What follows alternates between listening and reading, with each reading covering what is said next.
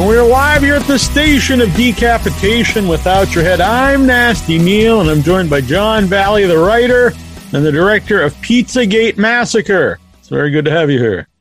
Thanks for having me, Neil. It's my pleasure. A movie that I couldn't even make an event with the name in the title. Oh, really? Yeah, probably because you got flagged for it, I bet. Yeah, it said it was not allowed. I know. It's kind of just shows you how timely the movie maybe is. That's it. That's interesting. I didn't think of it that way. Yeah. But I do think it's something that will, it's not like you made like Freedom Fries, the movie. Like that would probably, people be like, what does this mean? Right. You might not even know that reference, but I think people will remember Pizzagate even into the future. Yeah. And I'm hoping that eventually it becomes not so taboo to use online, because we'll hopefully have a better understanding of what's going on, and it's not so potent and dangerous. Mm-hmm. Actually, along those lines, when you first are, thinking of making the movie, did anyone try to tell you don't use that in the title? Or did you think you wouldn't? Yeah, they did. Oh, yeah. And the movie was originally called Duncan, and we had considered putting Pizzagate into the title. But yeah, I mean, most of the people that worked on the movie at the time didn't think that the concept had legs in terms of its longevity with the subject matter. They were fine with the movie as it is, because, the movie is, it is what it is. It's kind of a fun thriller action type of thing, first and foremost. Mm-hmm. But then the subject matter, a lot of people didn't think it'd have legs. And at the time we didn't know that, QAnon wasn't a majorly public thing like it is now. Although I think when we started filming the movie, I think that's when QAnon kind of made its debut on the internet, if my timeline's correct. Mm-hmm. Yeah, because I kind of think I know it was around, but I didn't really hear too much about it till after Pizzagate. That's when people started to really talk about it. Well, yeah, I mean, Pizzagate was definitely the beta version of what became QAnon. I think they got to see the full arc of sort of what happens with it, what the media does with it after the shooting event. And, you could argue that the shooting event in DC was sort of like the dress rehearsal for what January 6th, would end up being, just on a much bigger scale. Yeah. So what were some of the, well, you said, you didn't know if it would have legs, but I would also think it would turn people off on both sides, actually, because obviously if you're making a parody of Pizzagate, a certain audience won't be into that, but they probably wouldn't be into a movie that you're going to make to begin with. But I would also think even people that would be on the same side, they might not want to see a movie about Pizzagate. That's done as entertainment. Well, we certainly found that out with the festivals. When we tried to start submitting it, nobody wanted to have anything to do with it. And a lot of times it was this fear of putting too much of a spotlight on them. Some festivals even thought that it was pro QAnon and pro Pizzagate. Right. But in terms of actually making the movie, I didn't really face that with a lot of the people who ended up signing on to it. At that point, it's more of a calculus of people have no idea who I am. There's no, celebrity or marketability behind me. So that was the main mountain that we faced, was just getting people to take us seriously at this budget level, because it's what's considered a micro budget movie, but it was enough money that we had to consider really putting a full-fledged team behind it. And we couldn't get anybody to take it seriously just because of, we had nothing to bring to the table as far as celebrity and some perception of fame. Yeah. It has a lot of production value for a low budget movie. It looks very good. It sure does. That's Taylor Camero for sure. That's a cinematographer I've been working with for a lot of years. He and I've done all sorts of low budget music videos together. So we kind of cut our teeth doing that. I think it was smart. You cut away from some of the violence, but yet it still feels violent in those scenes. Yeah. I think I'm still a young dude, but I'm not 20 anymore. So I think violence has become a little bit more serious to me, or a little bit more sobering. And so I don't, as much as I kind of mess around in that field of movies. I don't really like to show super hyper real violence, or I don't want to show people suffering. So there's that kind of approach to it, but also it's practically speaking, it's you got to get clever with your scripting, and you got to get clever with what you shoot, because the more you let the camera linger, the more people see the seams. And so much of the name of the game with this movie was trying to jump that hurdle of making people think this was a real movie, you know, because up until this point, it's always been, oh, good job, John. That was a good job for being a student film, or that was a good job for being a no budget movie. You know, so people are always kind of looking down on it. Whereas with this, we really wanted to, you know, for better or worse, whether it was a good movie or not, we wanted people to believe that it was actually a real movie. Right. Yeah, I understand. Yeah. I won't laugh at that. But yeah. What you said there, though, about you not being 20 anymore, you know, and violence is like a real thing, is dangerous. That's kind of along the lines of the movie, too, sort of about like the kind of like an Alex Jones type character. Because I'll be honest, when I was younger, I would have found him very entertaining. Of course. But the point that people really believe this stuff, it's like you can't really find it entertaining anymore. No, you really can. It's at this age, and maybe that has something to do with why politicians or social leaders are so interested in the youth, is for that very reason, that this certain sense of susceptibility, or you know, or on the good side of it, there's a lot of, you know, vigor and a lot of passion that can be mined there. But as the movie kind of sort of illustrates, it has a lot more to do with the brains that are saturated for mind control, that are being taken advantage of.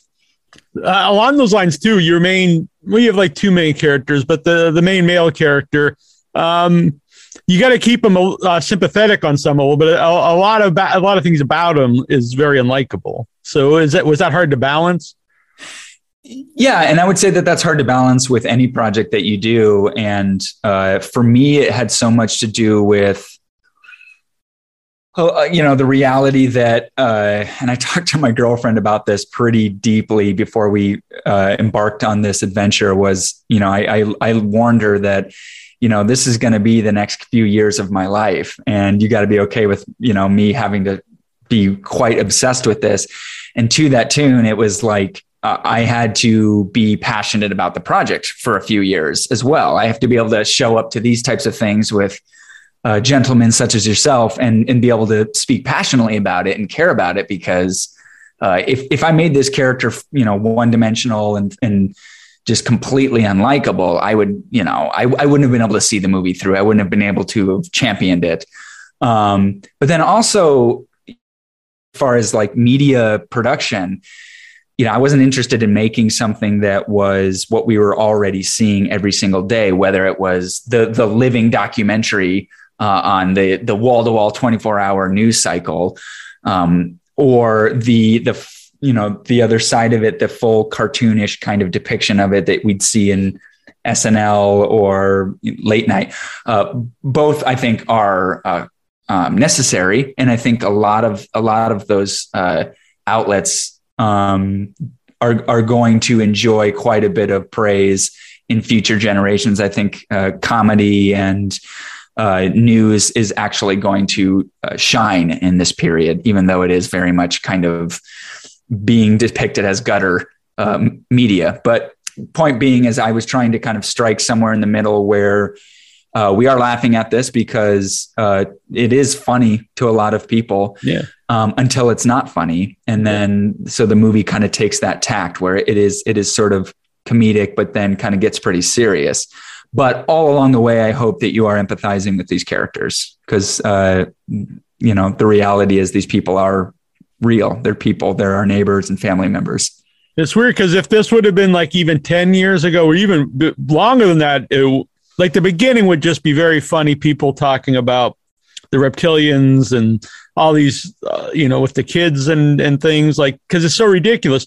But I watch some of that stuff on YouTube just because I like to stay up to date with what people are actually talking about. And that's like exactly what they talk about. And they're very serious. And it's mind boggling to me that people, you know, could even say it seriously and other people would buy into it and believe it. Yeah, of course. They have forever been the supporting characters of like every Richard Linklater movie. You know, like they've been there forever, and they've always been this kind of colorful fringe of society. But then once media and sort of these like corporations see where there's a dollar to be made with it, then you get what we have today. In my opinion, it supercharges it, it incentivizes it. There's a whole culture to buy into that's not dissimilar to what you see in professional sports or even American Christianity, in terms of all of the props and the costumes and the events and the dates and the arenas that are at your disposal as a consumer. So they just kind of saw this moment to strike, much like Donald Trump saw a moment to strike. That where there's a market, there are buyers. And that's kind of why I think we're seeing it so supercharged, because folks like yourself or myself as well, I watched all that stuff too. I've always known about Alex Jones. Yeah. So it's, and I think maybe that's why when Pizzagate happened, I knew that it was more than just kind of this silly one-off event. I think maybe somewhere, I saw that this thing had legs, and that if there was too much money poured on that fire, then, it was going to rise. And yeah, I think QAnon is the result of that, for sure. Yeah, that's a big part of you're not to give too much of the movie away, but is also the money side. Is this someone believes, or, well, some people do, but or is it the people saying it, do they believe it, or are they saying it to make money off of it? Correct. And hopefully it doesn't take too much of a, I think the movie has a definite side that it takes in the argument, but the idea is to sort of put you in the position, the viewer, to decide for yourself whether you're left or right. I have to be the one to say this, but I also do truly believe it. I think it's a movie for everybody. I've had some Trump supporting family members even reach out to me since the movie has come out and commending it. I think, yeah, like members of my family who all but sort of disowned me over this. Now that they see the movie, they're like, oh, I see what you mean. It's a fun movie because, it is meant to be an escapist kind of movie on first and foremost, but also B, I think they saw how much care and effort I took to humanize these people. Because I think that's the team that we worked with to make this movie, and the lead actor, Tyna So, who's remarkable talent. We all kind of had an empathy for the basket of deplorables, and I think the movie works because of that truth that they are human and that they are empathetic and just like us. We're not that far removed from them. Yeah, it's a weird time. Like you said, your family. I think everyone can empathize with that. Everyone has family members that they don't talk to anymore, friends that they've stopped talking to, and of course, it's. I've never seen anything like it. I know, man. It's pretty trippy. It feels like we are living in a movie or some kind of poorly written script. It's so dumb, and the people that are falling prey to it aren't dumb. And so that's what's so kind of confounding about it. Yeah, because it's people I've known for years, and then all of a sudden I was just like, I don't know how they can, there's things you can just disagree on, but then there's stuff that you think would be just beyond like anyone could actually, buy into. Yeah, it's zealotry in its purest form.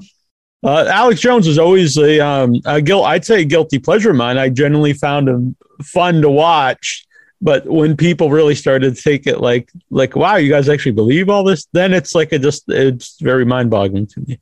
Of course. Yeah. I could totally see people watching him and just to laugh or, but I think that's who he was until he saw his moment to blow himself up with Trump. I think it's always been that he's enjoyed this kind of healthy audience of late night stoners. and alternative thinkers, but he saw the rising tide like Trump did. By no means did those individuals create what happened, but I think they saw an opportunity and they surfed it to a pretty successful degree. What's that movie he's in? It's like the weird animated movie. I think Keanu Reeves is in it. Yeah, Scanner Darkly. Yeah. It's what I will say is probably the last movie that Linklater will ever cast Alex Jones in. Yeah, I would see that. So Terry Lee character, she's obviously inspired by Alex Jones. Yeah, definitely. And, it was originally written to very much be Alex Jones. The name was even similar to Alex Jones. It was a male.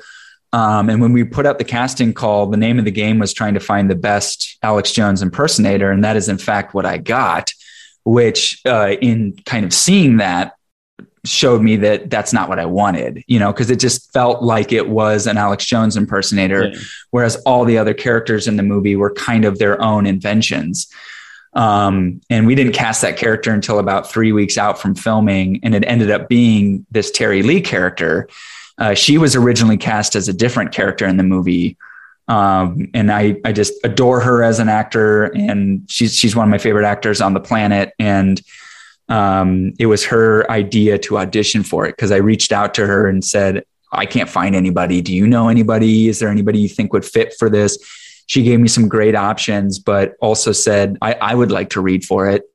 And, I was sort of at my wit's end and said, absolutely. Yeah. Send me something. And what you see in the movie is what she sent to me in this like 90-second audition, and just blew me away. I was able to rewrite the character top to bottom to fit her voice.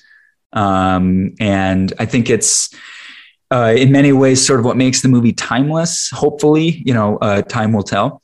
But there was something about her being that antagonist character that kind of galvanized the whole movie, I think, and made it its own organism, as opposed to some kind of reflection of the immediate.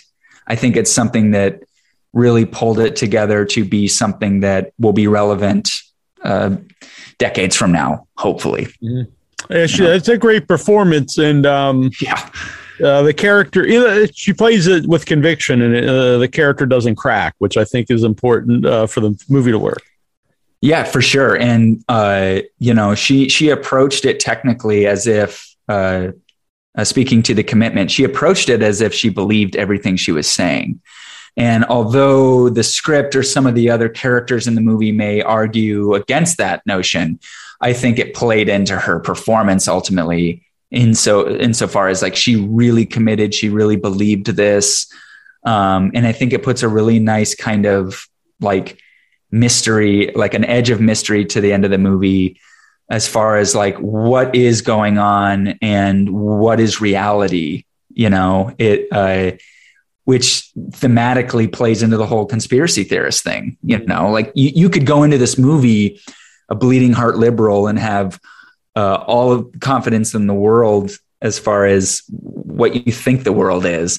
But when you get into this movie, it does force you to reconsider what you think is real and which conspiracy theories are reality versus which aren't. Yeah. There's always a thing about the conspiracy theories is if they're coming from someone who you think like is saying all this crazy stuff, what if one of the things they say is real, and you would just totally, not buy it because it's coming from this person?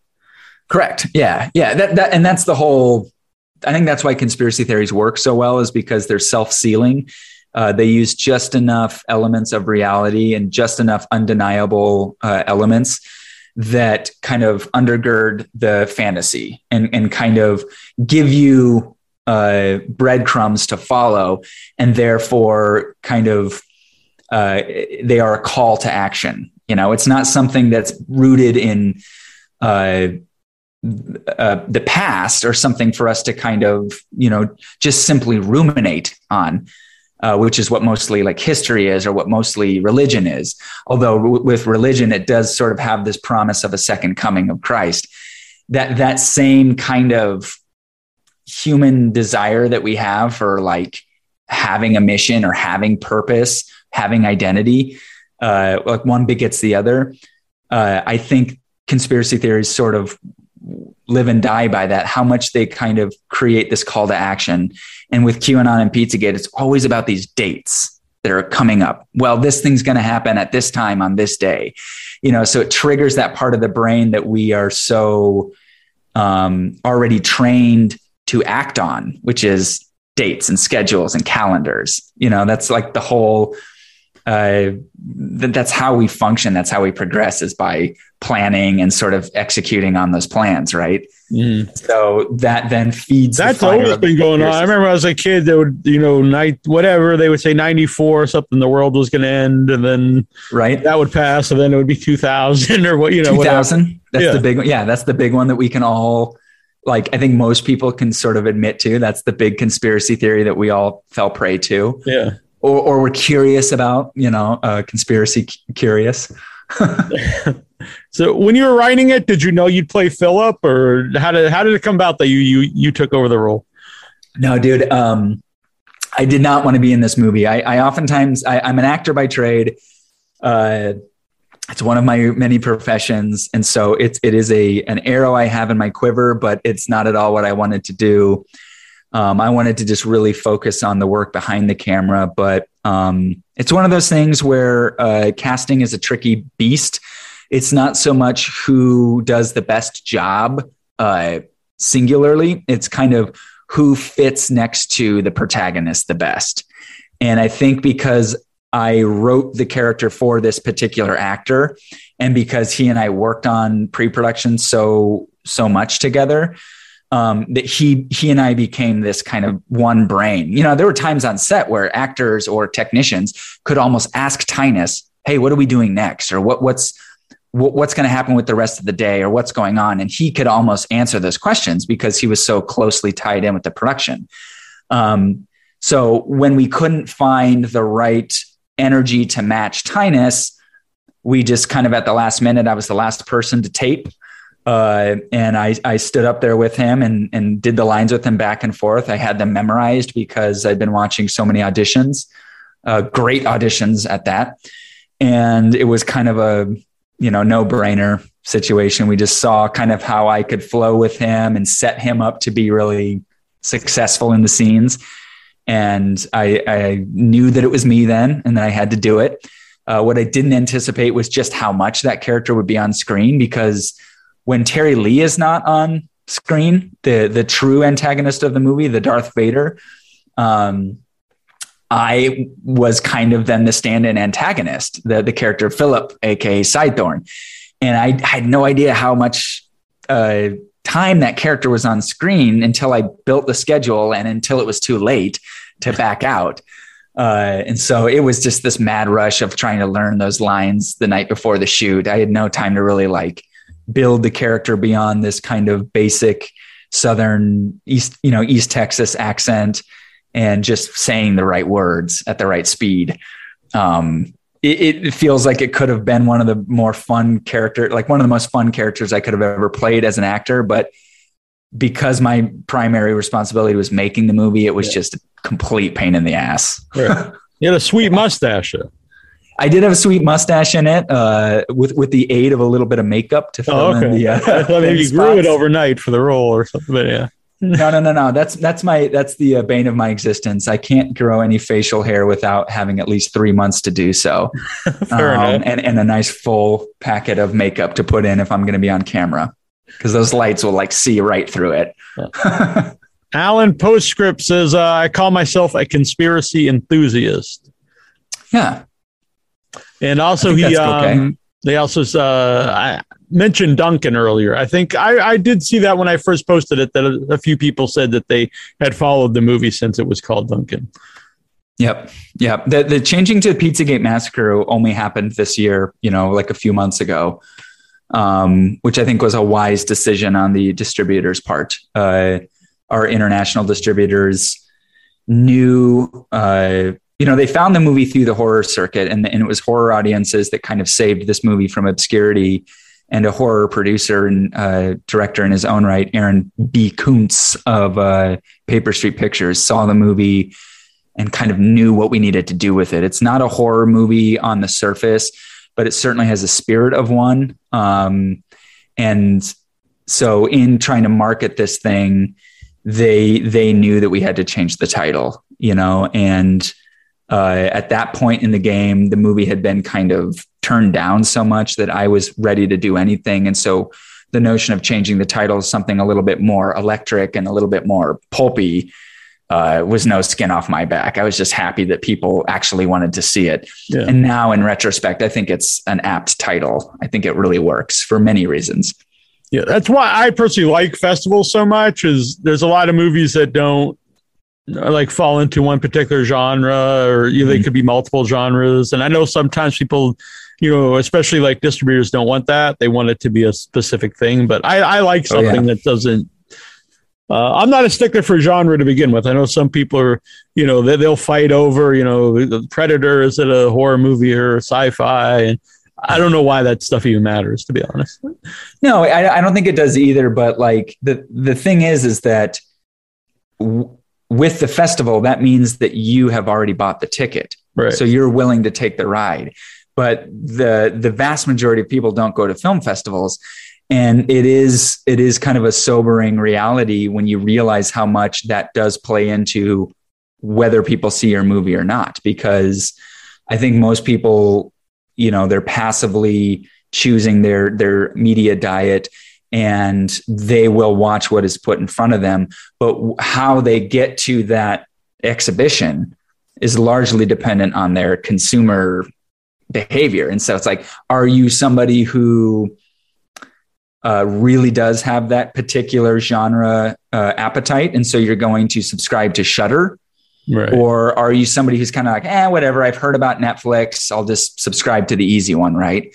And so it's, there's so many layers to that onion, where I learned quite a bit of the business side of things, where it's like being very particular and very sharp with the genre of your movie,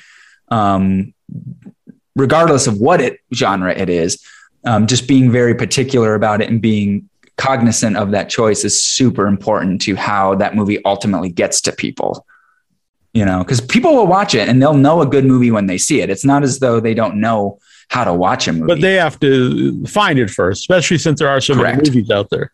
Correct. Yeah. So you can get away with that with festivals, because anybody who's at the festival has already bought the ticket and they want that experience, consciously or subconsciously. They want that. Yeah. I understand not everyone's like me as far as movies. I go to the movies and watch pretty much every movie that comes out. So. Right, which is so freeing. I've ever since becoming more entrenched in filmmaking, I realize how much that stuff goes out the window. And when I always try to let other people pick the movie, because I kind of don't care what it is. I can kind of watch any movie, whether it's a rom-com or a, like super far, like deep horror film, and you can get something out of it for sure. Because they all distill down to human desire and, longing, and then all that kind of, metaphysical stuff. Yeah. I go see the big tentpole Spider-Man movies, and then I'll go see some, I saw Wolf the other week, which had a, very limited run, but it was a really good movie. So. I really want to see that. I've seen the trailer and it looks pretty dope. But I really liked it. It's definitely not going to be for everybody, but usually I like those kind of movies that aren't for everybody. So, yeah, they're different. They're doing something new usually. Yeah. So, did you do the festivals? Was it during COVID, or did you have it out before? A little bit of both. We had the movie ready. We were submitting to festivals in the spring of 2019. Because I thought that this subject matter was so ripe and that it was about to blow up. And so the name of the game was shoot it as quick as possible, get it made, finish it, and let's get it into festivals before somebody else does, because we knew somebody else was going to get to this subject matter. And we knew that we would be dwarfed by them because we didn't have stars or a huge marketing spend. So I got the movie out real fast. And so I spent about a year of rejections pre-COVID, and then about another 8-9 months of rejections during COVID. Right. So, I don't know if COVID had what COVID had to do with it, if anything, but we certainly had our opportunity, our window to see if festivals wanted us, and they didn't. And learned a lot about that. I have my suspicions as to why it didn't get selected, but it was rough. It was pretty rough. I had a dark night of the soul for sure.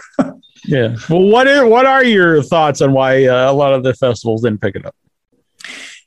Because it's a double-edged sword. I think festivals, they need to put asses in seats, and it is a business too. And as much as people don't want to admit it, a lot of times why they will watch something is because they were told to, and who tells them is paramount. And who gets to tell you is paramount, and who gets to tell you are people that usually have the financial wherewithal to do so. And that usually requires celebrity. That usually requires some degree of fame or notoriety. When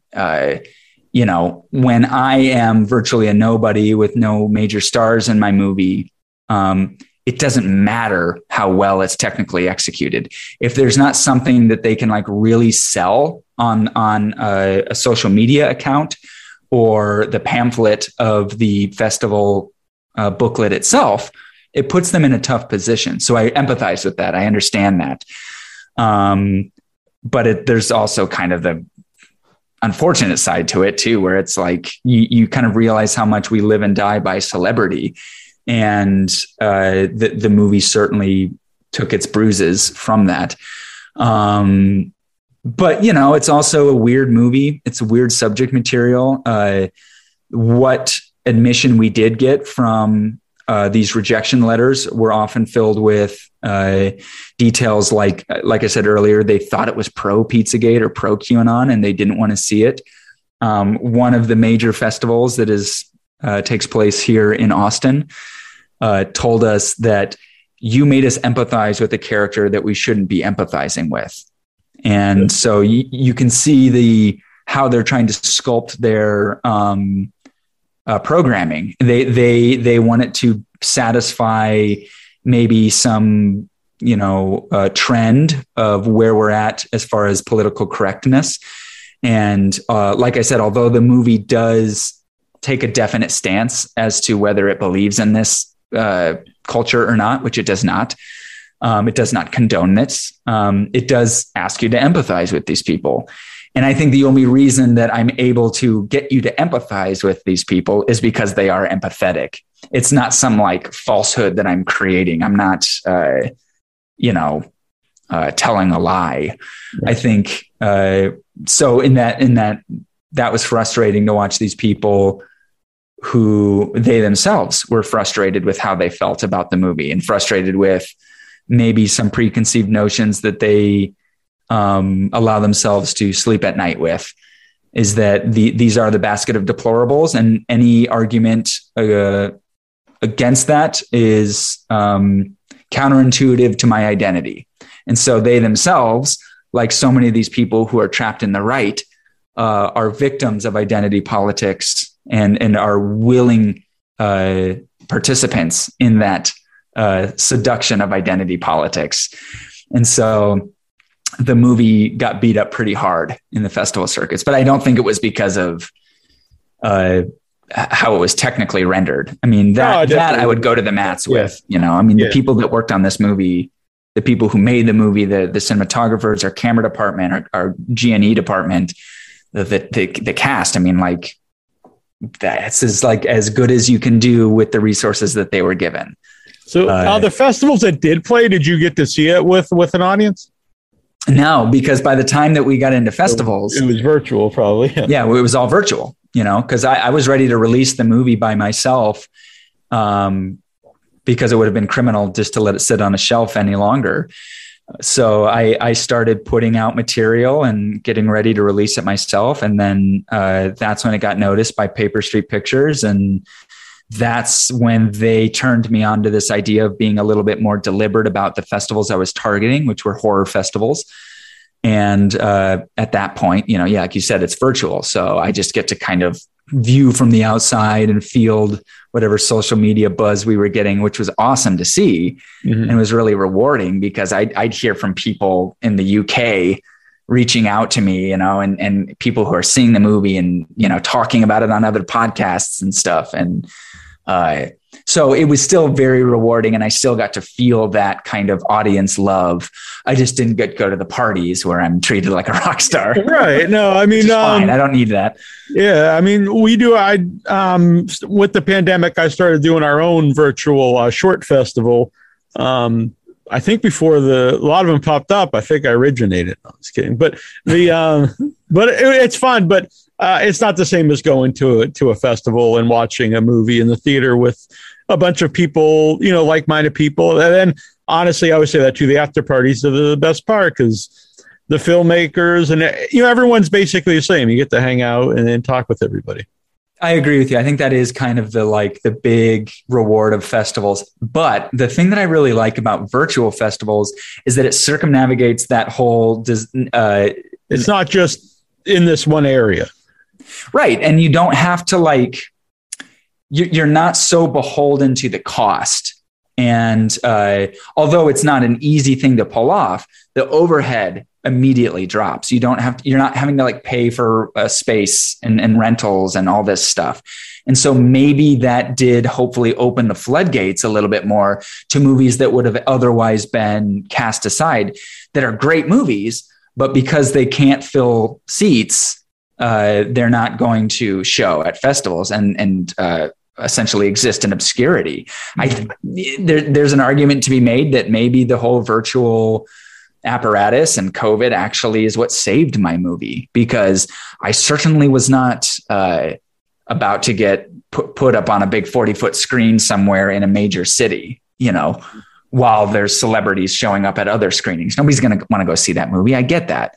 Nobody wants to spend their spring break buying an overpriced ticket to fly across the country to go see a bunch of nobodies. They want to be able to do their social media post where there's a blurry Bill Murray in the background because, Wes Anderson's showing his new movie, right. Even though he's got distribution and he's going to be showing at a couple thousand screens, they still will take up a slot at one of these festivals. Right. Yeah. That's why I personally do like this somewhat smaller festivals. Yeah, same. Because there's a community feel to them too. Like my local one, Boston Underground Film Festival, a lot of the same people show up. And there's something about that, it's a nice time, and you can meet everyone easier. And I also like them when there's one screen as opposed to multiple screens. If there's all one screen, you're all watching the same movies together. There's something nice about absolutely. That.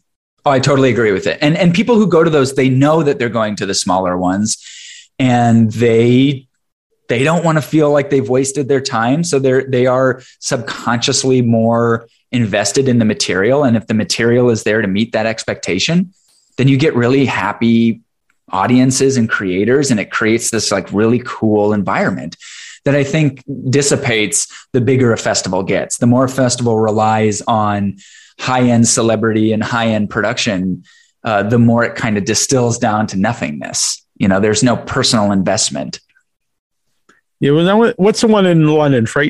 It's either always given Fright Fest and Fright Fest. Fright Fest. Yeah. And it was a great experience, but there's a dozen, theater screens going on at the same time. So one thing, you can't even watch all the movies, and it's all split up, so you're not watching them together. I don't know. It's a totally different experience.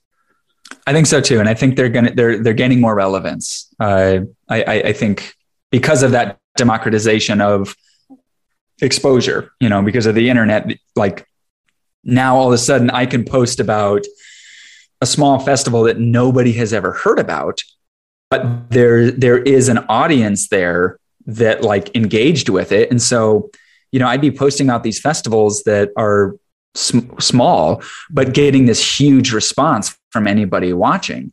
And it's as though this is probably no more than I would have gotten at South by Southwest or Slam Dance or Sundance, and all that stuff.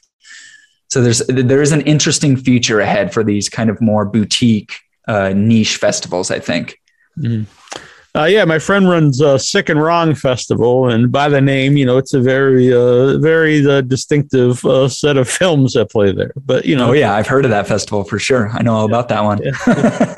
Yeah, I was a judge on their I don't know if it's 48 or 72 hour debacle. So they had everyone had 3 days to make the movies. And it was there was a lot of puke and dicks, which is fine, but there was a little more than I needed to see. There's some puke and dicks in my movie. There is actually. Now you mention it, I get why that is cinematically right. I do. This is it was the scene. I don't want to spoil the movie, but he says he's going to expose his balls, but it's really exposing his dick. And I was like, it's mostly dick. I will cop to that. It was supposed to be a big ball sack, but it's mostly dick. That prop which it was a prop. Sorry if I'm disappointing anybody, but when you see the movie, it is a prop. Interview's over. Yeah. The guy who made that already had it prefabbed. So there wasn't much room to embiggen the other end. I understand. It works. Yeah. Yeah, it works. Yeah. Where did you film it?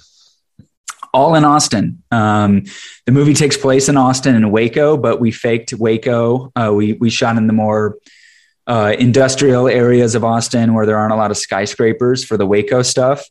But then all of the Austin stuff takes place in Austin proper. So Austin's a small enough town that you can move a low budget production around to all of its far flung corners. You can get country settings pretty quickly. And then within a day, you can be in downtown Austin where there's 30 skyscrapers at your disposal. So it's a very film-worthy city in that capacity. And, I wrote the script to fit that as well. At this level, everything I write is all, imbued with practicality. I don't know how to write without thinking about a budget and without thinking about how the army is going to move from point A to point B anymore. So that's where everyone's moving now too. All those people. Yes. Yeah. We're feeling it. So you're in Austin? Yeah. Based here in Austin. I've been here for about 13 years, moved here right after college. And, there's been a few moments where I almost left, bleak moments, where nothing was happening and I thought I had to go roll the dice somewhere else. Couple moments where I almost moved to LA, and I love LA and I love New York. I was in New York for a second, but just by fate, I am still here. I understand there's a pretty good film community in Austin. There's a lot of really, really intelligent and gritty crews at our disposal. But the state government does everything in its power to sort of disincentivize that and break it down because it's politically advantageous to them, even though financially on the books, there is no argument to be made other than a positive for bringing more film to Texas. But it's easier to put on a bumper sticker, "Don't California my Texas." And these rich Republicans aren't really concerned with financially helping out its people because they themselves are already financially set most of the time.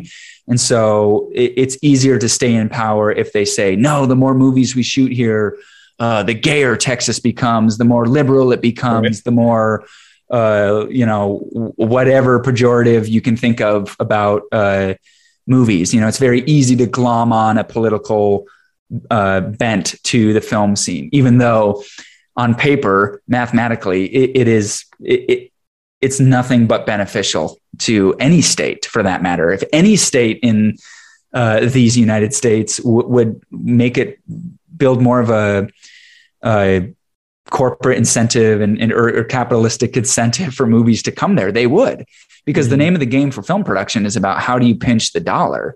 And so if you make it if you create an incentive, then you're going to get thousands and thousands of workers. You know, I mean, this tiny Georgia, yeah, Atlanta, exactly. Every time it happens, every example that is outside of New York, Chicago, or LA, it's always this big financial boon until someone fucks it up. And typically it's some politician who's able to kind of like spin it so that it looks like some kind of overt liberalism of an already or typically a conservative state. Iowa, Texas, New Mexico, Georgia. Those are all kind of like red states outside of the businesses that kind of plant roots there, you know, kind of like superficially speaking, they're red, but the business and corporate kind of roots are, you know, they can easily accept Hollywood and the arts, you know, because it's all about just turning money, you know, and I'm very proud that like all of the money that we spent on this movie went right back into the film scene. The 100+ people that we employed for this movie all live here or in the surrounding areas. So that money immediately goes back into the region and not just some like bit bigger or out of state entity, which is what you see a lot of times with giant cash dumps outside of the film industry too. A lot of times, like it's people who are making money outside of the state and therefore the money leaves the state. Whereas if you incentivize people to come here and if you incentivize people to stay here, then that money can stay here and spread out and make everybody win, you know, but that's, you can't put that on a bumper sticker. Right. Unfortunately. You said you feel the people coming there, you know, like Joe Rogan moved there and lots of people. What effect does that have? I mean, it pisses people off. It creates opportunities for people who maybe don't deserve it and takes opportunity away from people who have been here for a while. You know, without being able to like pull a lot of really like hard details out, it's doing a weird thing to the comedy scene. Like so many comedians move there. Yeah. And it's emboldening an angle of the comedy scene that has no business being emboldened. This kind of anti-woke comedy, which is completely bullshit. You know, like comedy has always been against the grain. Comedy has always been anti-woke from a certain point of view. Yeah. Otherwise, so what is the comedy if not, you know? Exactly. And it's creating a safe space for lazy comedians to do lazy work that maybe makes people in the moment feel good, but I don't think is going to create any type of lasting community. I think this anti-woke community and this kind of anti-woke sect of comedy clubs in Austin is as thin as paper. And I think it's going to go away and all the people that are investing in it are going to just move on to something else. Whereas those who can survive it in spite of it will have futures and they will be sort of the arbiters of where comedy goes in Austin, which is kind of like, you know, it was surprising to find Austin is kind of a cool comedy scene. The Moon Tower comedy tour thing happens here. And, you know, there are very funny people that live here and it is a town that sort of encourages out of the box thinking. So, and at one point was affordable to live, but I don't know, you know, at the same time that I can say that, I can also say, I don't think Joe Rogan's the problem. I think we can't lose sight of our ability to discern what is good and what isn't. And I think, you know, Joe Rogan should be able to have his show and he should be able to have his opinions. It's incumbent on us as the listeners to not lose sight of being able to discern whether we're taking medical advice from the host of Fear Factor or not. Right. That's what I kind of bring up a lot. And, you know, people will get mad, but I mean, it's totally, you know, he's entertaining guys, a lot of great guests and stuff, but that doesn't mean you should, like exactly said, it doesn't mean you should take medical advice or, how to live your life or anything. Yeah. Yeah, exactly. Like I like his show because he can get Neil deGrasse Tyson to come and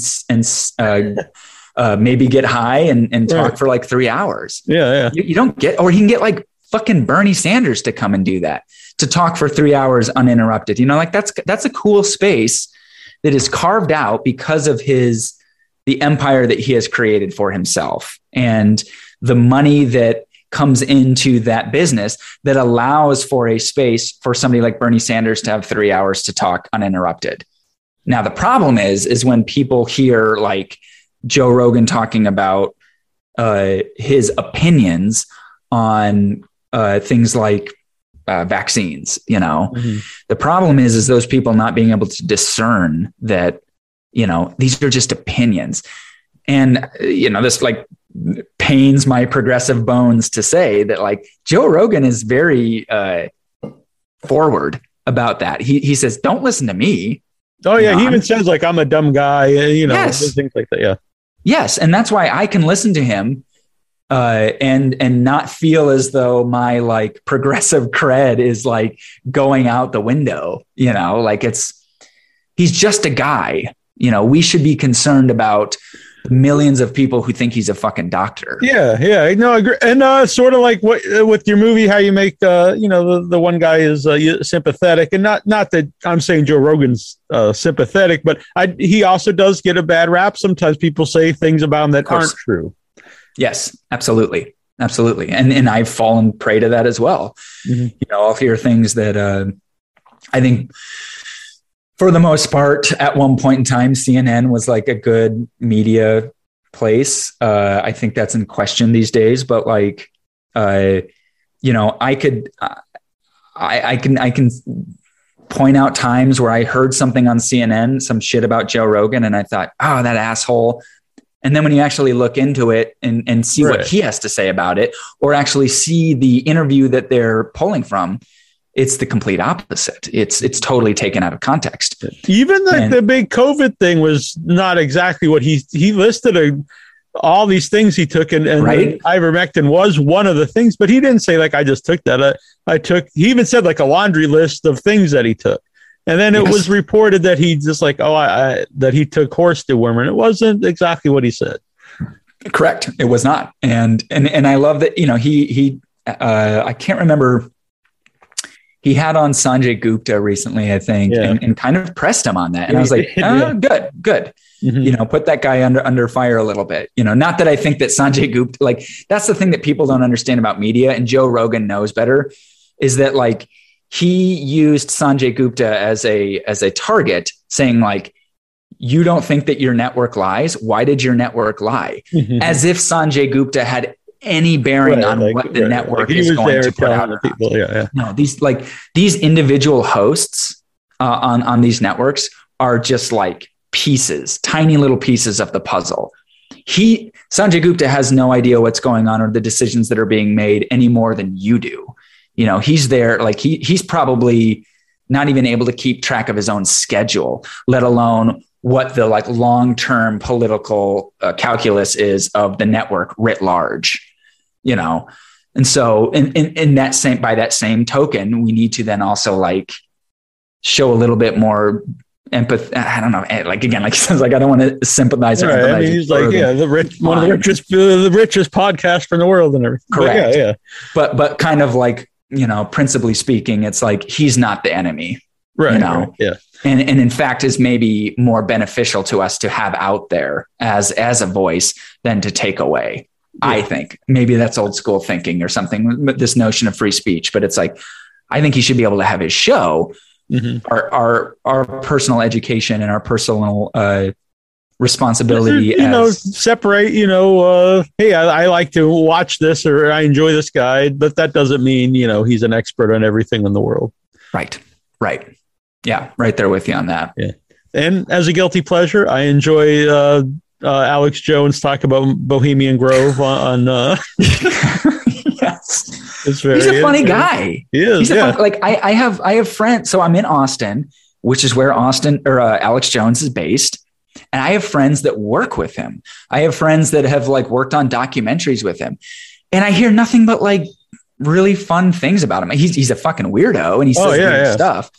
But like, by all accounts, he's like a super funny guy. And like, I think you could tell it when you I mean, there are even things he does that, well, he's an interesting character, almost, much like your character in the movie is. You don't know how much of it is. Obviously, some of it is theatrical, and then part of me is like, if he was just saying all these things that he didn't believe at all, I don't know if you could just sit there and talk like for 4 hours about it. Well, I guess maybe that's right. It's like I think he knows better. It's an interesting character. Yeah. I think he knows better. And I think what he is in service to is this greater question of, should we question the government? Should we question the powers that be? And the answer to that is, I think, a resounding yes. Mm-hmm. And so I think that is the deal that he makes with himself, that he's like, I'll go off on this Pizzagate stuff, knowing well and good that it's bullshit and that I don't have the evidence to support this, but it's in service to something that is kind of universally positive, I think, which is to always keep a healthy degree of dissent, and a healthy degree of civil disobedience, because you never know when you are in the midst of a fascist overthrow, right. Which is so funny because like that has been his kind of ethos for 30, 40 years.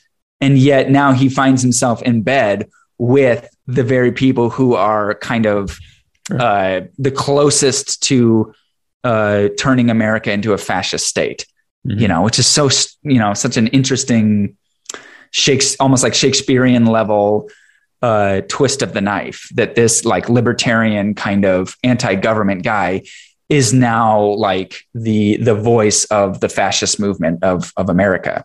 It's so weird. He himself would not say that, of course, but that isn't what sells dick pills. That isn't what sells, survival gear. Mm-hmm. Alan wants to know, will you do a sequel? If there's money. I blew my life savings on this movie, and I think anybody who writes original work like this knows that there's 3 or 4 other scripts that could spawn out of it. It could have been 3 or 4 other movies. And I'm not so up my own ass that I want to move on. I have prequel ideas. I have sequel ideas. I have multiverse ideas for this movie. But this movie was so damn hard to sell and was so damn hard to get people to get behind that I don't know if that would ever be useful in the immediate. But, maybe if I make some money for some people down the road, that'll give me the runway to make extended universes of this, because the character is, I think, that dense. You could do so much with. And I like the idea of, moving outside of the window of time that this movie takes place in, which is about like a 48-hour, 72-hour kind of window of time. There's so much more you could do beyond it and so much more you could do before it, obviously. Mm-hmm. And that would be fun. That would be super fun. We had a blast making this movie, despite the people who were trying to sabotage us. It was a blast. Alan also wants to know if not, do you have anything in the works right now? I do. I've just been writing like crazy ever since. And one of the great rewards to come out of this process was being reminded how cool horror movies are and how cool horror audiences are. I have been a devout fan of horror as a genre. It's arguably what got me into making movies to begin with. But when you kind of get into this world of trying to make a living making it, the only thing you're thinking about is, how do I get the patina of Sundance, or that that kind of anointing from the industry. And so you don't think about it as readily as you should. You kind of think about what do people, you try to guess what people want to see. You try to guess what's going to get you accolades. And when that got thrown in my face, embarrassingly so, I kind of got broken down. My ego got broken down. And then this horror audience came in and sort of reminded me of why I got into making movies to begin with. So all of that philosophical blah, blah, blah aside, to answer the question, yes, I have like a few horror films that I'm cooking, a few that are already on paper and ready to go.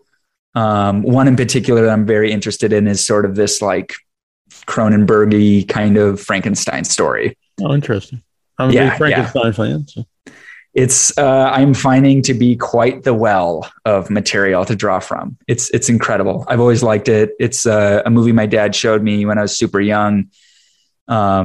And it was kind of what he thought, was the movie that scared him the most as a kid, that original Frankenstein. And it really stuck with me as a kid. It's fascinating. And it's the bones of what makes horror movies work, where it literally is that kind of case study for the horror movies. The good ones are never about the monster. They're always about the flawed human at the wheel. Mm-hmm. Yeah. I mean, honestly, the doctor, I think, is overlooked as one of the great horror villains. Yeah. Yeah. And I'm not super familiar with the Hammer, Frankenstein. I'm not either. Series. And my brother's a big fan of all I should definitely try to check them out, because I've not watched many of them. Same. And I think that they go into that a little bit more. I think I was listening to some interview with Tarantino, and he was on Eli Roth's History of Horror show.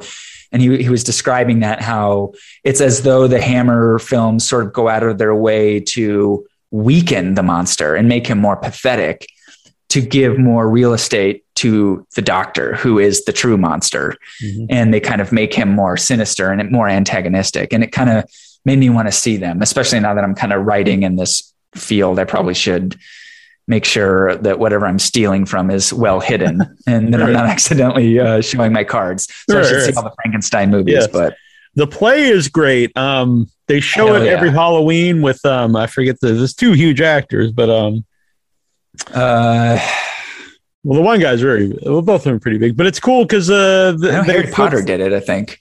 Are you talking about like an older one? No, well, they did it a few years ago, and they actually just they'll play it in the theater, like a recording of it. Wasn't it Daniel Radcliffe or something? I think so. It's no, maybe I'm thinking of there was a new Frankenstein. Yeah, that was that's something different. Yeah, I should edit this. You could edit this, and then we could take some time to Google it really quick. Yeah, I'm cheating here and looking it up on IMDb. I'm into that. I think we've got these tools that are Benedict disposal. Cumberbatch. There you go. Yeah, and Johnny Lee Miller, and it's directed by Danny Boyle. But it's awesome if you ever get a chance to see it, and it's cool because the two main characters will flip. I've seen both versions, because the play is really about they're kind of the same character, like the different side of the coin, right? And so, you could see two different ones. One where where the one guy plays the doctor and the other guy plays the monster, and vice versa. Yeah, it's like that Sam Shepard play, True West, where that's kind of to be able to swap the roles night to night is sort of the bigger gimmick to it, outside of just a wonderfully written play. I think there was a production of like John C. Reilly and Philip Seymour Hoffman did True West. Really? Which would have been incredible to see that. Yeah, that's great. Yeah. But yeah, this has never been released like a physical thing. I think you just on Halloween they show it. You got to catch it. Yeah. Yeah. I think during COVID they did a free, they showed it on YouTube just for like a few days, but it's hard to find them. Yeah. Yeah. Plays are, they have this weird, thing about them where they kind of just get put into an archive or a vault, and they don't get seen, which I understand, I guess, in theory, but it's not as though plays are so healthy these days that they can right. be doing that. Especially now. Yeah. Unfortunately, but so what would you say besides Frankenstein, like your favorite horror films? Man, I mean, my favorite horror film kind of like is the Texas Chainsaw Massacre. I really like that kind of stuff, that where it's closer to reality, and not to like celebrate it by any means, but the stuff that has more to do with like our,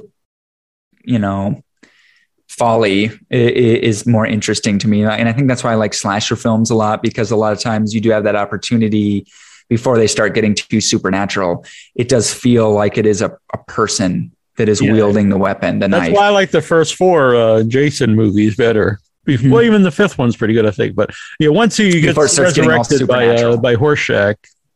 Yeah. Exactly. And so I like those movies quite a bit. But that said, I also kind of worship at the altar of The Shining. I don't know if it's something that I just, as a maker, it's hard for me to wrap my head around supernatural stuff. I'm very much rooted in like just the physical body and how it moves, steps from A to B. Things that are a little bit more ethereal and kind of abstract, like supernatural stuff, sort of escape my ability to understand how does somebody do that? How do you kind of keep that consistent? But as a viewer and as a watcher, I love The Shining. I think it's kind of it's still a lot about the character. It's kind of because they're preying on his alcoholism. So in a way, you could even see it as maybe not even supernatural, and a lot of that's in his mind from the. Yes, and I'm glad you say that, because it's this is blasphemy what I'm about to say, but I actually prefer the movie over the book. I do too. I'm glad my brother's not here because he does not agree with me. But yeah, but maybe it has something to do with that, right? Because like you don't really know, you're kind of guessing the entire time until the scene where he's put into the freezer. The only time that something actually is helping him at all. Right. And I think like Kubrick has even said himself that he's like, yes, there are supernatural forces at work. It's not just all in their heads, but maybe that's why the movie does work so well for me, is because you really are just watching this family unit kind of come unglued over addiction and isolation, which is something I think a lot of people can understand and connect with, Yeah. But yeah, that's great. And I agree. It's one of the few times that I actually like the movie version. The movie over the book is another one. Yeah. Yeah, that's a good one. Yeah, for sure. Yeah. I think that that's a bona fide perfect movie. Yeah. Jaws is one of those movies too that's so fun to watch, because like by the time that you're going to see it, you already know what it is. And so you already have this idea of what the movie is. And then it surprises you, because like you're just thinking of the Universal ride. You're thinking of the shark, right. the shark. But then when you see it, it's like, oh, the shark is totally like, it's all really the 3 guys. Yeah. That's why I always hate the idea of remaking, because I assume it's really just going to be like a lot more shark stuff, which you're not going to get actors that are the same as those 3 guys. No. And old Spielberg says that himself. He says, if I were to make Jaws today, I would use all CGI. I would ruin it, Yeah. Really cool accident with that movie that shark didn't work. Yeah. I live near where it was shot. Oh, really? Do you? Yeah. Oh, cool. So of course you've been to the locations. I haven't, which is everyone thinks is crazy, but I'll have people on the show who are coming. I'm like, oh yeah, I live by that. And they're like, oh, so you've been there. I'm like, no. I've been to the Texas Chainsaw Massacre locations. Oh, really? So you owe yourself that. It is a miracle, or it's a magical experience to have. Yeah. Who's the guy who drives the truck in Texas Chainsaw Massacre? The actor the semi truck. Yeah. Oh, I just was reading something about him recently. Did he pass away recently? No, he's still alive. He's a really good guy. Was a shitty thing for me to say. But what was cool is when I was going to Frightmare in Texas, he was telling me Dallas doesn't have a good barbecue. Austin does. And so he brought me barbecue from Austin. He lives in Austin. So he brought me barbecue to the convention. I was like, how cool is this? Someone from the Texas Chainsaw Massacre is bringing me barbecue. Yeah, you got your cred for a lifetime there. That's pretty cool. And I would agree with them. I think I'm not a Texan. I was not born here, but I think I've been here long enough to, I think Austin has maybe the best barbecue in the state. As far as the big cities are concerned, I'm sure there's a couple other small ones that probably are unbelievably special. I mean, Lockhart, which is just south of Austin, they have some pretty stellar barbecue. worth the plane ticket if anybody's listening outside of the state lines. Troy must have been hearing us talk about The Shining because he logged on. He was summoned. What's up, Troy? Like, what's going on? How's everybody doing? How are you? We're doing great. Yeah. Good. We just talked that we actually like the film version better than the movie, but I said, good thing Troy's not. The film version better than the book? Mm-hmm. Of The Shining. All right. All right. Good night, everybody. Have a good one. Adios. The book is great. Don't get me wrong. And like, you know, like I said earlier, it's like, as somebody who writes this stuff, like what Stephen King is able to do with working supernatural elements into a plot and into like, you know, stories and pages. I mean, that just like blows my mind to how good he is at that, you know. And a lot of stuff that you would think is ridiculous, just like the notion, like a haunted car, story, like Christine, right? You know, that sounds really stupid, but you know, it totally is. Very dumb. And how do you? That's that tightrope. It's like how do you keep it consistent with the reality, which is you need to have a reality, like a real avenue and conduit for people to come into, but then that has to be balanced with how crazy your concept is. And yeah, like Christine is fucking crazy. Yeah, you know? Same thing. Pet Cemetery. There's all kinds of things like that. Yeah, I've been listening to a lot the last year when I'm walking. I listen to the audiobooks. I can't think of Dead Zone. Dead Zone. Really, the premise of Dead Zone is a kid falls on his head. It's like kind of like a Three Stooges kind of thing. Like I was going to say the Flintstones or something. Yeah, like a dumb guy falls on his head, gets sparked. He falls on his head and gets powers, and like it's like a really dumb premise, but it's actually it might be my favorite King book. Dude, and that movie's pretty dope. Do you guys like that movie? The Cronenberg movie? Yeah. It's one of the few like Stephen King movies that like, yeah, especially the older ones. A lot of, I think a lot from that era weren't necessarily that great, but that one. Sure. I love it. And I'm like a Cronenberg, you know, ride or die fan. I think I could watch anything he makes, but you know, as far as consuming Stephen King movies, that one just is right up there with all the other ones.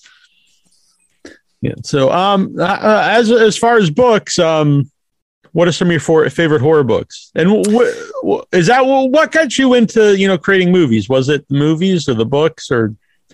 What got me into making movies was the theater. I started off wanting to be an actor, and I was a little kid, and it was a horror play, which is very rare to begin with. And it was a horror play that was playing in Nowhere, Iowa, which is even more rare. And it was this play called "Oh Haunting We Will Go." And my I have 4 older siblings, and a couple of them were in it.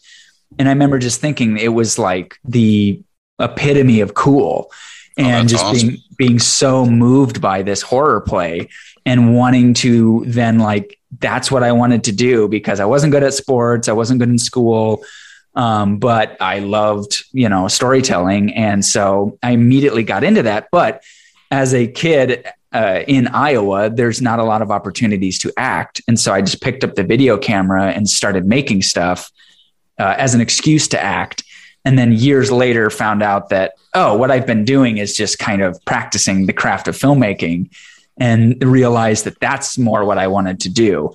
You know, and like I said, I still act because I love that craft, but doing those short films and those little projects as a kid kind of, you know, cued me up to be making more serious film projects. And as far as books, you know, I really have not read a lot of fiction literature, but like that my book diet is mostly nonfiction. I don't know why. I'm not like much of I was a terrible student. I didn't really read for pleasure until I was out of school. But for some reason it's like presidential biographies and like, you know, kind of like academic books are what kind of keep my attention, and screenwriting books.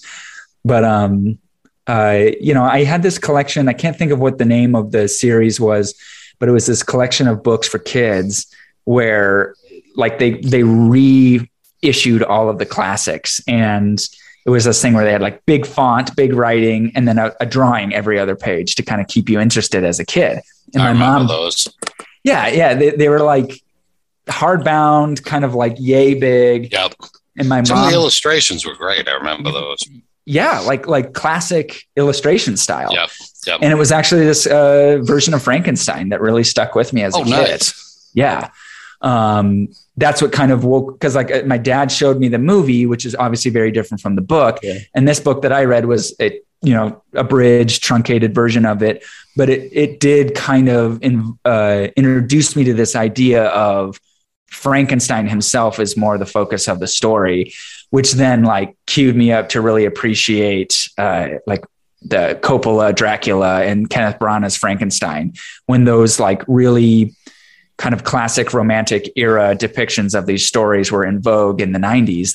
And I was a kid at the time, that really like made those movies a lot more special to me than just an excuse to see cool effects. I could start to see character at a younger age, I think, which, and then set me up for hopefully effective filmmaking, I think, because I'm a big character, believer in character over plot and character over spectacle. You got to have those other things, but if you don't have the character, I think it's all just sort of 2D kind of flat. Yeah. Troy, we were talking earlier about the Hammer Frankensteins, and neither of us have seen a lot of them. Oh. And is the Doctor like a bigger part of those? Way bigger. Yeah. Because Cushing, he plays Dr. Frankenstein. And even in the ones, because they managed to like have a whole series where you follow Dr. Frankenstein, like even the monster's more secondary in the Hammer ones. And like, I mean, Lee's great as the creature in the first one, the horror Frankenstein, I think it's called. But the rest of them, it's all about Cushing. And one of them's great because it's Cushing and he's in an asylum because, he's telling everybody, oh yeah, I brought the dead to life. Don't worry about that. And they're like, okay, buddy, sure you did. And so I think there's like 6 or 7 of them. And they're all worth watching. I mean, some of them are better than others, but Cushing's just so great as the character.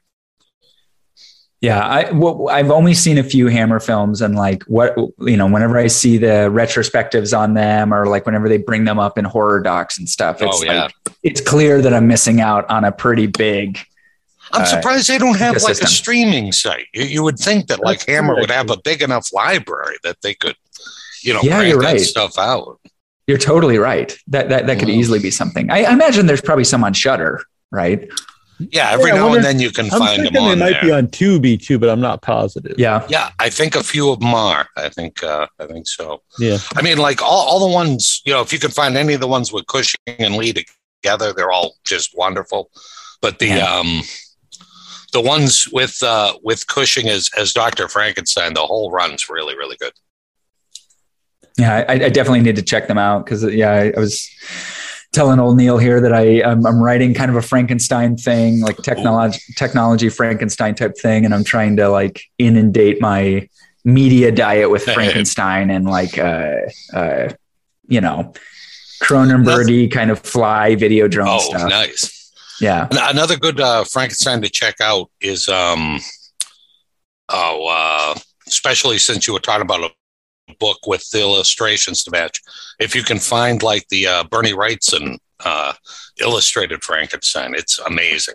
Cool. He does these pen and inks, like there's probably one every 20 pages or so in the book, and so it's just so beautiful to see. Cool. Yeah, probably a lot of attention then if it has to encapsulate the 20. It's so much detail too. Troy bought that for me when I was a kid. Troy's my older brother. Yep. Oh, okay. All right. That makes sense. Yeah. Where can people watch Pizzagate Massacre? It's available on all the digital streaming platforms like, Amazon, Apple TV, iTunes, Google Play, YouTube. And like, fortunately it's affordable. It's not, I'm not asking a lot for it. I think it's like $4.99 for a rental and $9.99 for a purchase. So that's good. And, there may be some physical media made in the near future. We're sort of sort of like I'm seeing how it does, because I will probably have to foot that bill, because that's the nature of independent filmmaking, is you're kind of like paying for a lot of this stuff. And at this point, I'm just like flush out of cash. And as I told you, I had a pretty bleak moment with the movies. So I kind of erased any notion of making DVDs or Blu-rays or anything like that, because I just didn't think anybody wanted it. But now that it's had this really quick sort of acceptance, and it seems to be doing really well now that it's available, maybe when I get that first check in the mail, or that first vision of just how many people watched it, then that might motivate me to pony up the cash to make some physical media and have some like behind the scenes stuff. There's not a lot that we cut out of what you see. But there's commentaries that would be very fun to do. I'm a big fan of commentary tracks, and unfortunately, not too many releases do commentaries anymore. And that's a big for me. If I'm going to buy something, that motivates me, because I enjoy the commentary. Oh yeah, you want a couple of bonus things, and that's always a highlight. Yeah, and it's like I don't know the bandwidth or the like storage space that these streaming platforms have, but it seems like it would be a fairly easy thing to tack on to these. Yeah. We had movies. A guest once who mentioned that their movie had a commentary track on the streaming, and I thought that was really interesting, and I was hoping more would do that. Yeah, that would be a nice thing, because then I think it'd be more apt to like buy it, something like that. Yeah, right. If you get more, because I think that is something that people did justify their spend with, is that you get the commentary, you get the behind the scenes.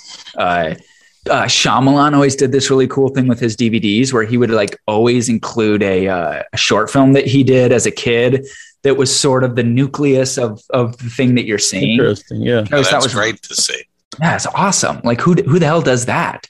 And it's obviously just a product of him being a young filmmaker that he actually has that material to share. Mm-hmm. I'm sure, if Kubrick were making short films as a kid, those would be on his DVDs, but it just wasn't as available then. But and we've had a lot of guests on the show who said who didn't go to film school, independent filmmakers, and a lot of them said listening to the commentary tracks and some of the specials was like a big part of how they learned to make movies.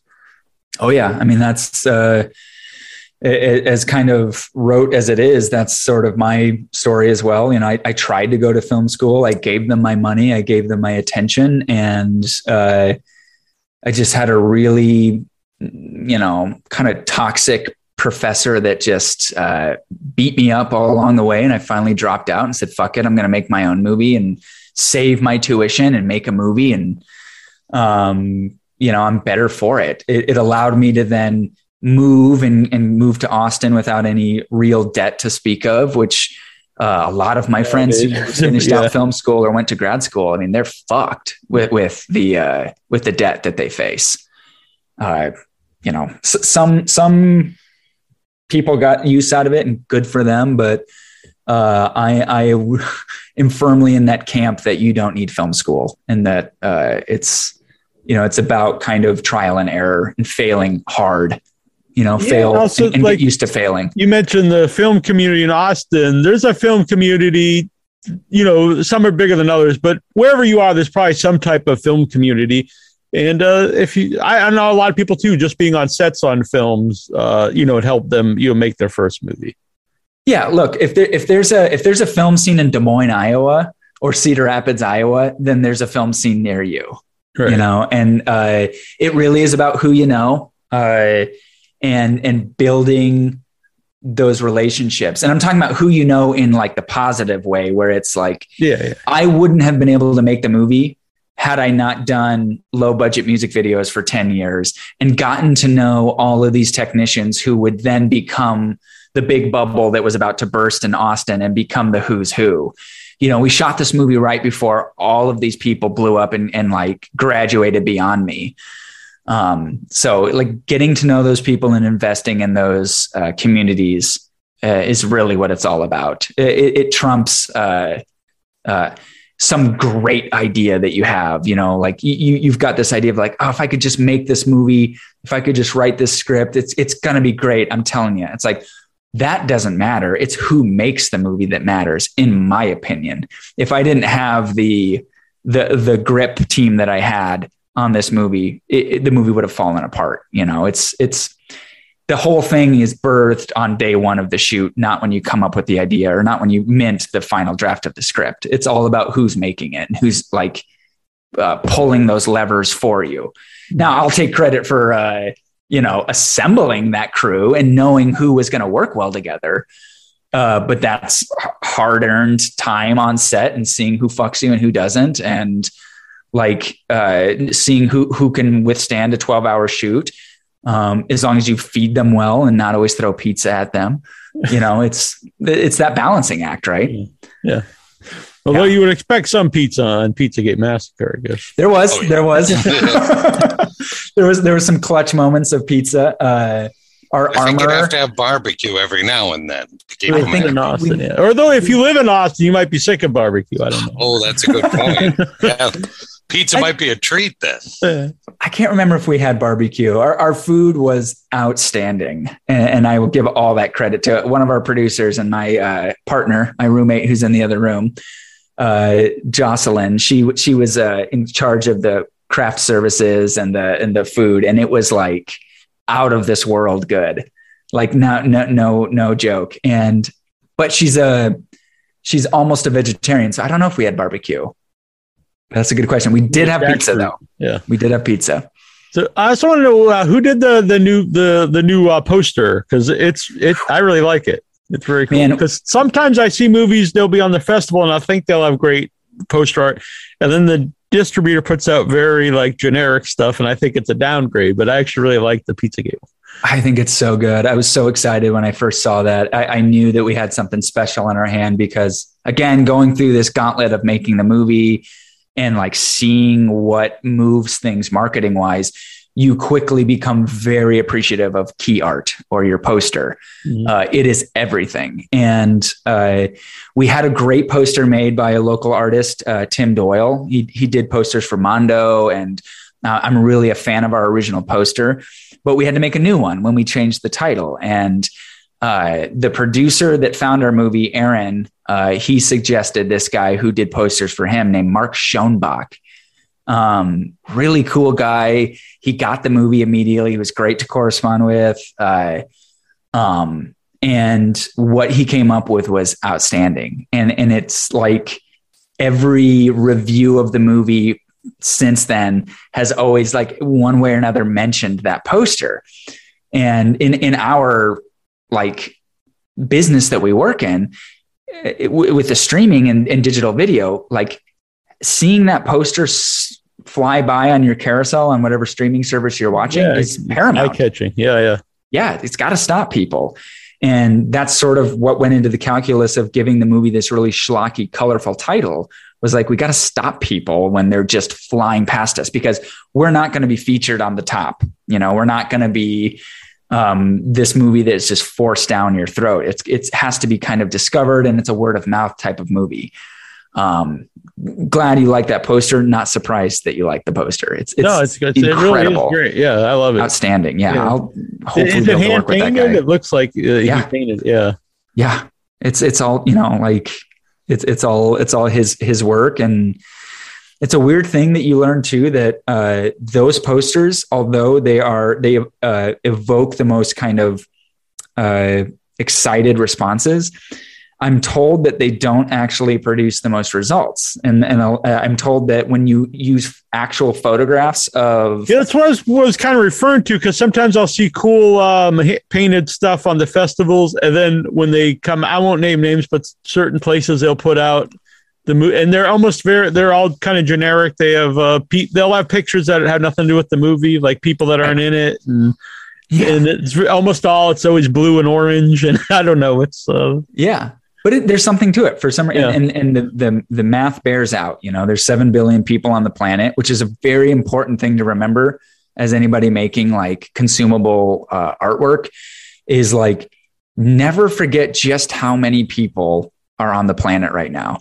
And the numbers bear out that when you have those types of posters, for some weird reason, I don't know if it makes people think, again, it's that like balancing act of how do you convince your audience member into believing that what you're showing them is a real movie and not just like something that someone kicked out on the weekend.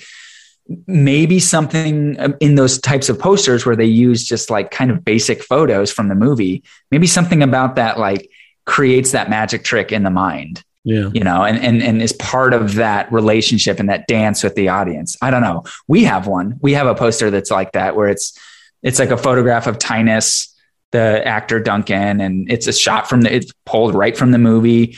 And then they grab other elements from the movie and glom it on behind him and make this kind of pastiche of like images. And from kind of an objective point of view, you could argue that, well, this other one by Mark Schoenbach or this other one by Tim Doyle is objectively better, but for some reason this one's performing more. I don't know what it is. Maybe it's a quicker conduit to the character at the center of the movie. I don't know, but they do well. And when we put that poster out, people responded to it as well. The one that has the actual photo. Yeah. Yeah.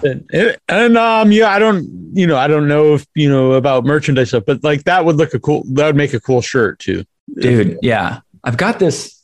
Well, I'd have to go dig it out, but the sister of the cinematographer of our movie, her name is Shawnee McGovney, and she's a graphic designer, artist, studio artist, and she did this screen print poster that she made that's awesome, and it has that kind of Shepherd's Ferry vibe to it, where it's very like contrasty white and black, and it's of a lizard person. Oh, nice. with the title and the font and everything, and it's like perfect for a t-shirt. She made a handful of t-shirts for the crew. So again, like if the movie does well and if there is a bona fide audience for it and I can kick out some merchandise, like we got some cool stuff loaded up if people will show up for it, because I just don't have the money to burn on at this point. Yeah. But yeah, like we want to make a vinyl of the soundtrack. Those are all that stuff. Very popular right now. Yeah. Yeah. And this movie's perfect for it. It's you can make toys, you can make action figures of these characters. There's a friend of mine who makes a side scroller video game who offered to make a video game of Pizzagate, where it's like that old, NES version of Ninja Turtles, where you're the top down view of the van. You could have Duncan in his van, and then you could go into the 2D side scroller for some of the action stuff. Right. It's a perfect movie to build out all of the ancillary items. Yeah. Where can people follow you and the film to see what's up? All over social media. I love hearing from people and talking to people as much as I have time for. But yeah, I'm on Facebook, Instagram, Twitter. Recently started a TikTok channel. I actually did too. Yeah, it's fun. I get it. It's fun. Yeah, people kept telling me, and I was like, well, I don't, I don't have any cats currently. I don't dance, but I guess you could put up other things and people watch it. Yeah. Yeah, I just do short, kind of get in and out, little like goofy shit. I don't want to overstay my welcome, because I don't know how relevant I am anymore. I'm approaching the age where you really got to start to be tricky about how you can kind of stay relevant on these platforms. But you're not in the key demo. No. But happy to have them as an audience. Yeah. But yeah, so it's John Valley on all those social media platforms. They're connected to our website, which is thepizzagatemassacre.com. My personal website is johnvalleyworks.com, and it's got some of my acting stuff. It's got some of my cooler, more visually stimulating music videos. Check those out. I've not watched the music videos. Is it your music, or did you just direct the video? Some of them are. I was in a band for a couple of years. This cool kind of classic rock band. So I have some that are videos for that, but mostly they're other bands. And they're all these like really low budget affairs where we're trying to punch above our weight class. And so you get this really cool, gritty, very, like you can see there's no way you can design this, or there's no way that you can really set out to achieve it. But I think looking back now, and even with Pizzagate Massacre, it's material that you can watch and you see the filmmaking going on in a good way. You see the like work that's being put forth by the crew, and you see the hands-on approach and kind of how like tactile it all is. And I think that's something that people so readily try to escape with their work. They try to escape that human element and the making and the artifice. But I think that's like, for my money, that's what I like to see. Is I don't like this kind of glossy, sort of perfectly produced Netflix patina or Marvel patina. I want to see that there's like that there's people moving a camera around, and that there's actors kind of in the wings waiting, for their scene. I don't know why that is, but maybe it's from the theater, and just kind of, when you go to see theater, that is part of the illusion. Is you see the ropes and you see the edges of the makeup, but there's something about that like is intrinsic to the experience that I think I get why, but I think it's foolish to try to escape that or abandon that or hide that, I think that's sometimes why the movie versions of like musicals are always kind of weird. Like I last week I saw West Side Story, and like it's weird because like if you're watching a play and it's guys that are supposed to be, gang members, and they start dancing, singing, you're watching a play, so it's fine. But when you're watching a movie, it comes off very odd. It's like, I love the music and stuff, but it's, you're watching an actual movie and they're in a real street, and then all of a sudden, they start ballet dancing, and it's like, well, this is, I just go with it, but it's still very just odd.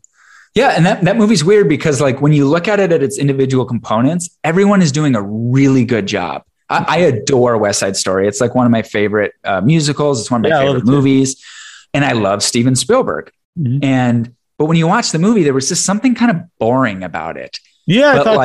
I would rather watch the original one, honestly. Right. And I think it has something to do with the way that the original was rendered, insofar as like, here you have in 2021, you have a lightweight camera and you have all of this money and like, techno jibs and techno crane stuff and like all of this like motion control, and everything is like at Steven Spielberg's disposal.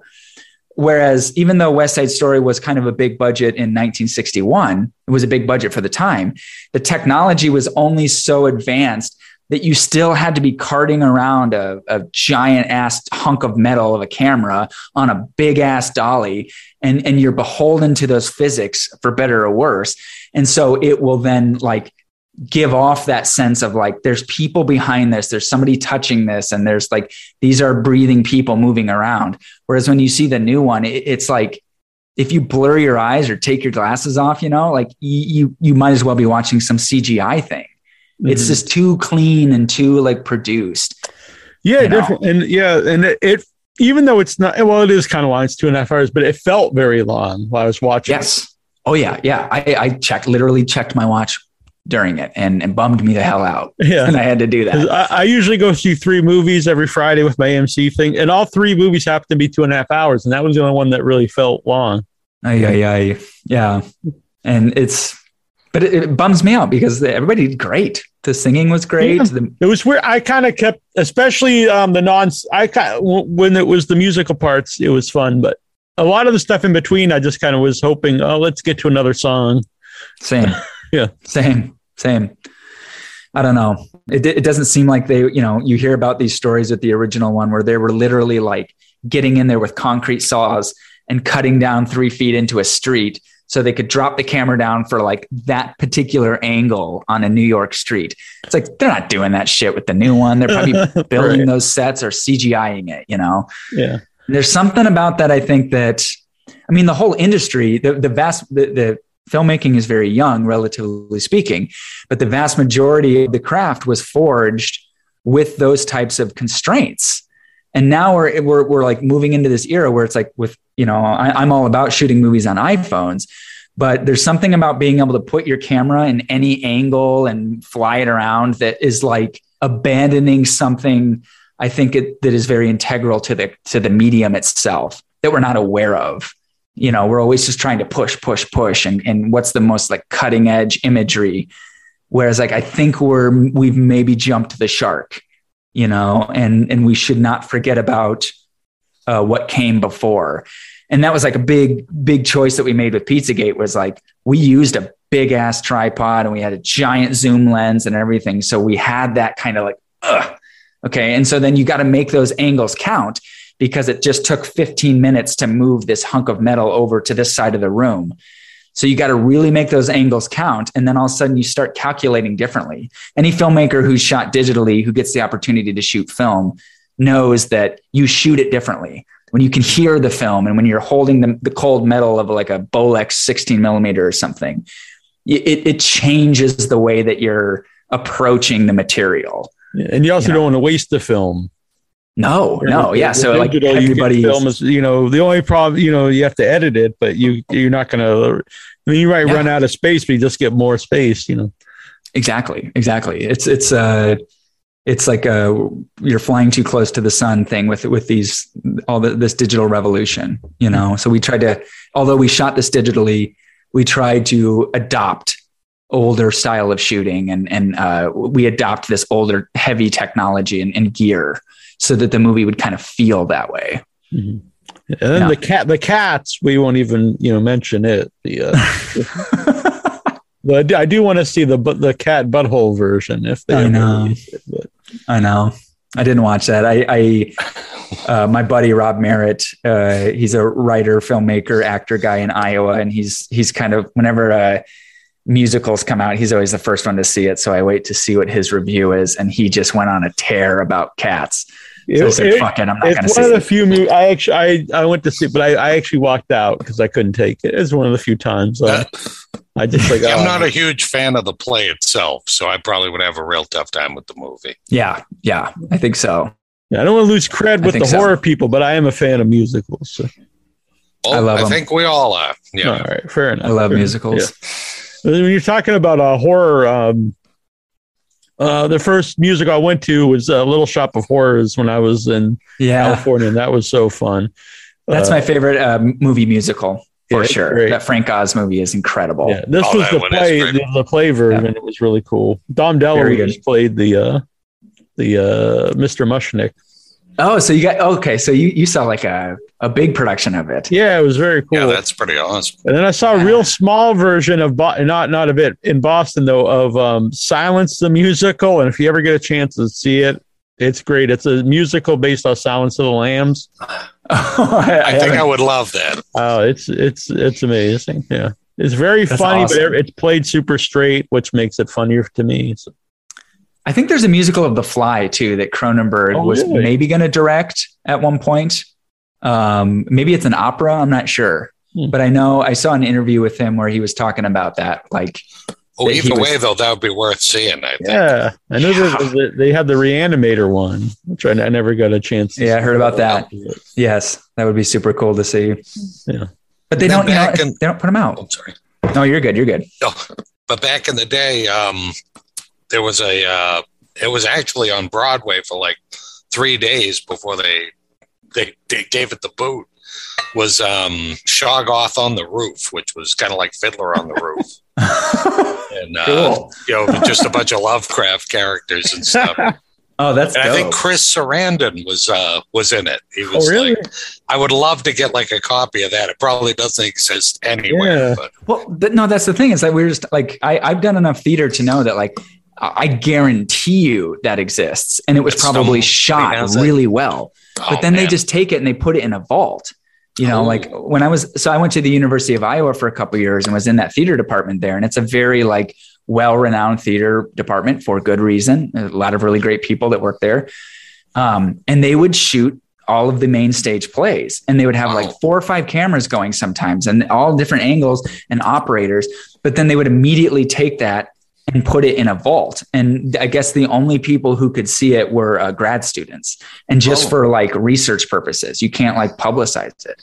And it must be something like some principle or philosophy within the theater community, which I get on its surface. But as we were saying earlier, Neil, it's like I don't know if the theater or the stage is like in the best position to be withholding great material. Oh, people you're right.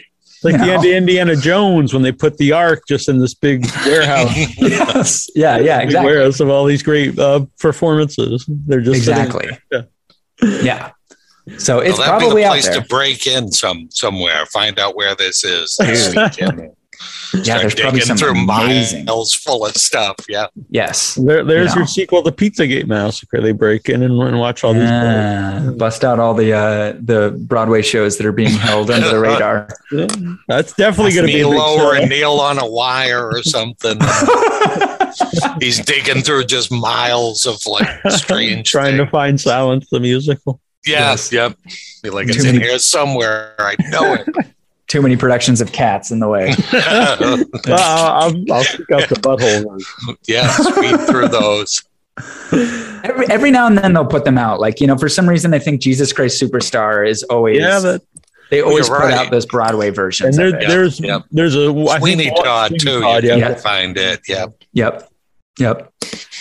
But I saw a really cool Sweeney Todd, and it was a really small production, but it was really fun. And you didn't have a huge set. They just used like the whole theater itself and walked around like it was the city. And it was I would love to see that.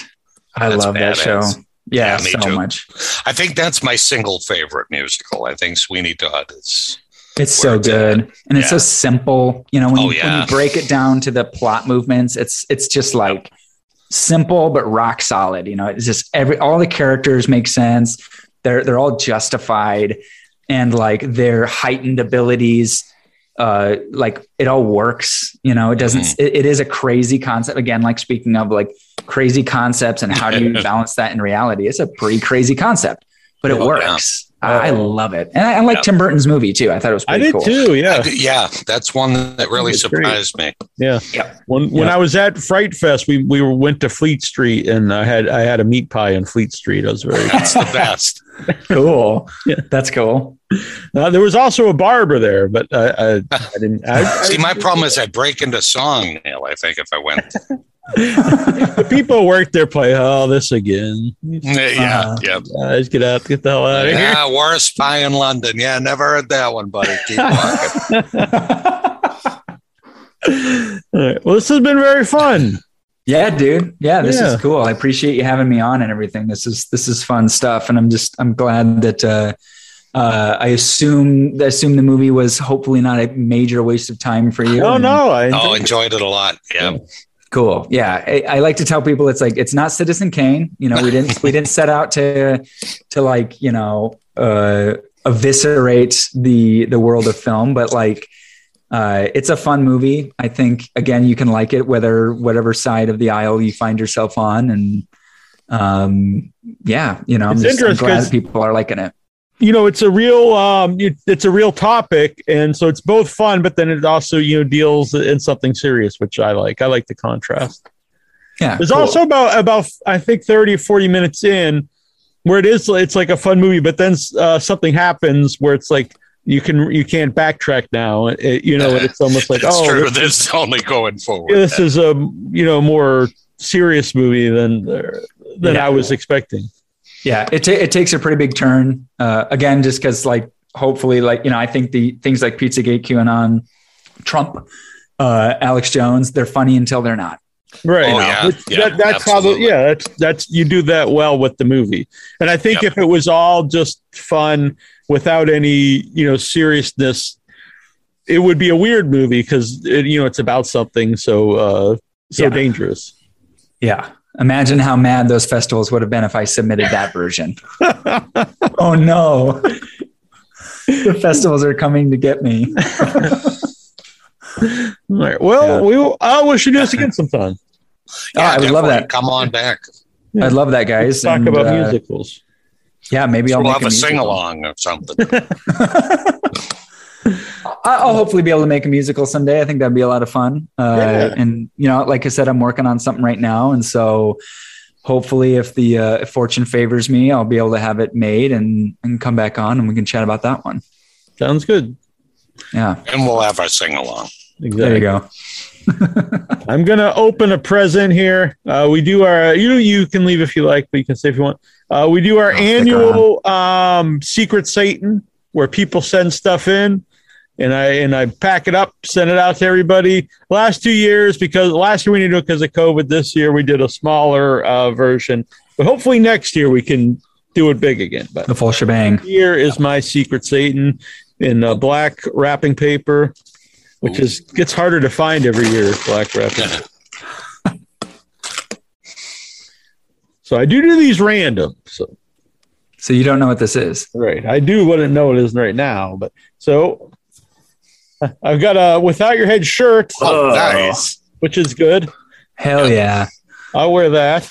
And then is this Friday the 13th journal?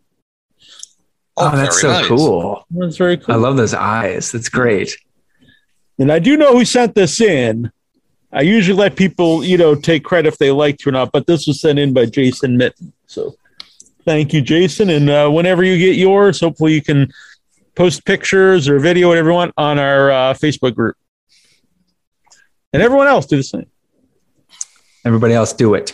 Yeah. I know Robin actually got hers and she posted hers. All right. Until next time, this is Nasty Neil. This is Terrible Troy. I'm John Valley. Yeah. We need a cool... Jay's very hard. Yeah, Jay. Vicious Dr. Jay? Valley. Vicious Valley? I like that. That works. I'll take that. Yeah. Good choice. Otherwise, Jay, it's like jolly or I don't know. It doesn't work. But jugular, but I've used it before for another Jay. But I like all right. So anyway, this is Without Your. Say head. Head. Aha. All right. Thanks, everybody. Happy holidays. Happy holidays. Yeah. Everybody have a good time. Be safe. Right. And Friday, which is tomorrow, Christmas Eve, I'm going to post the Big Bob Archer interview. He played Krampus. I recorded earlier in the week. He played Krampus in A Christmas Horror Story, so it's very fun. I dress as Krampus, nice. So it's Krampus interviewing Krampus. You're like baby Krampus. Exactly. All right. Night, everybody. Good night. Later, guys. Thank you so much. You as well. Thank you for doing it.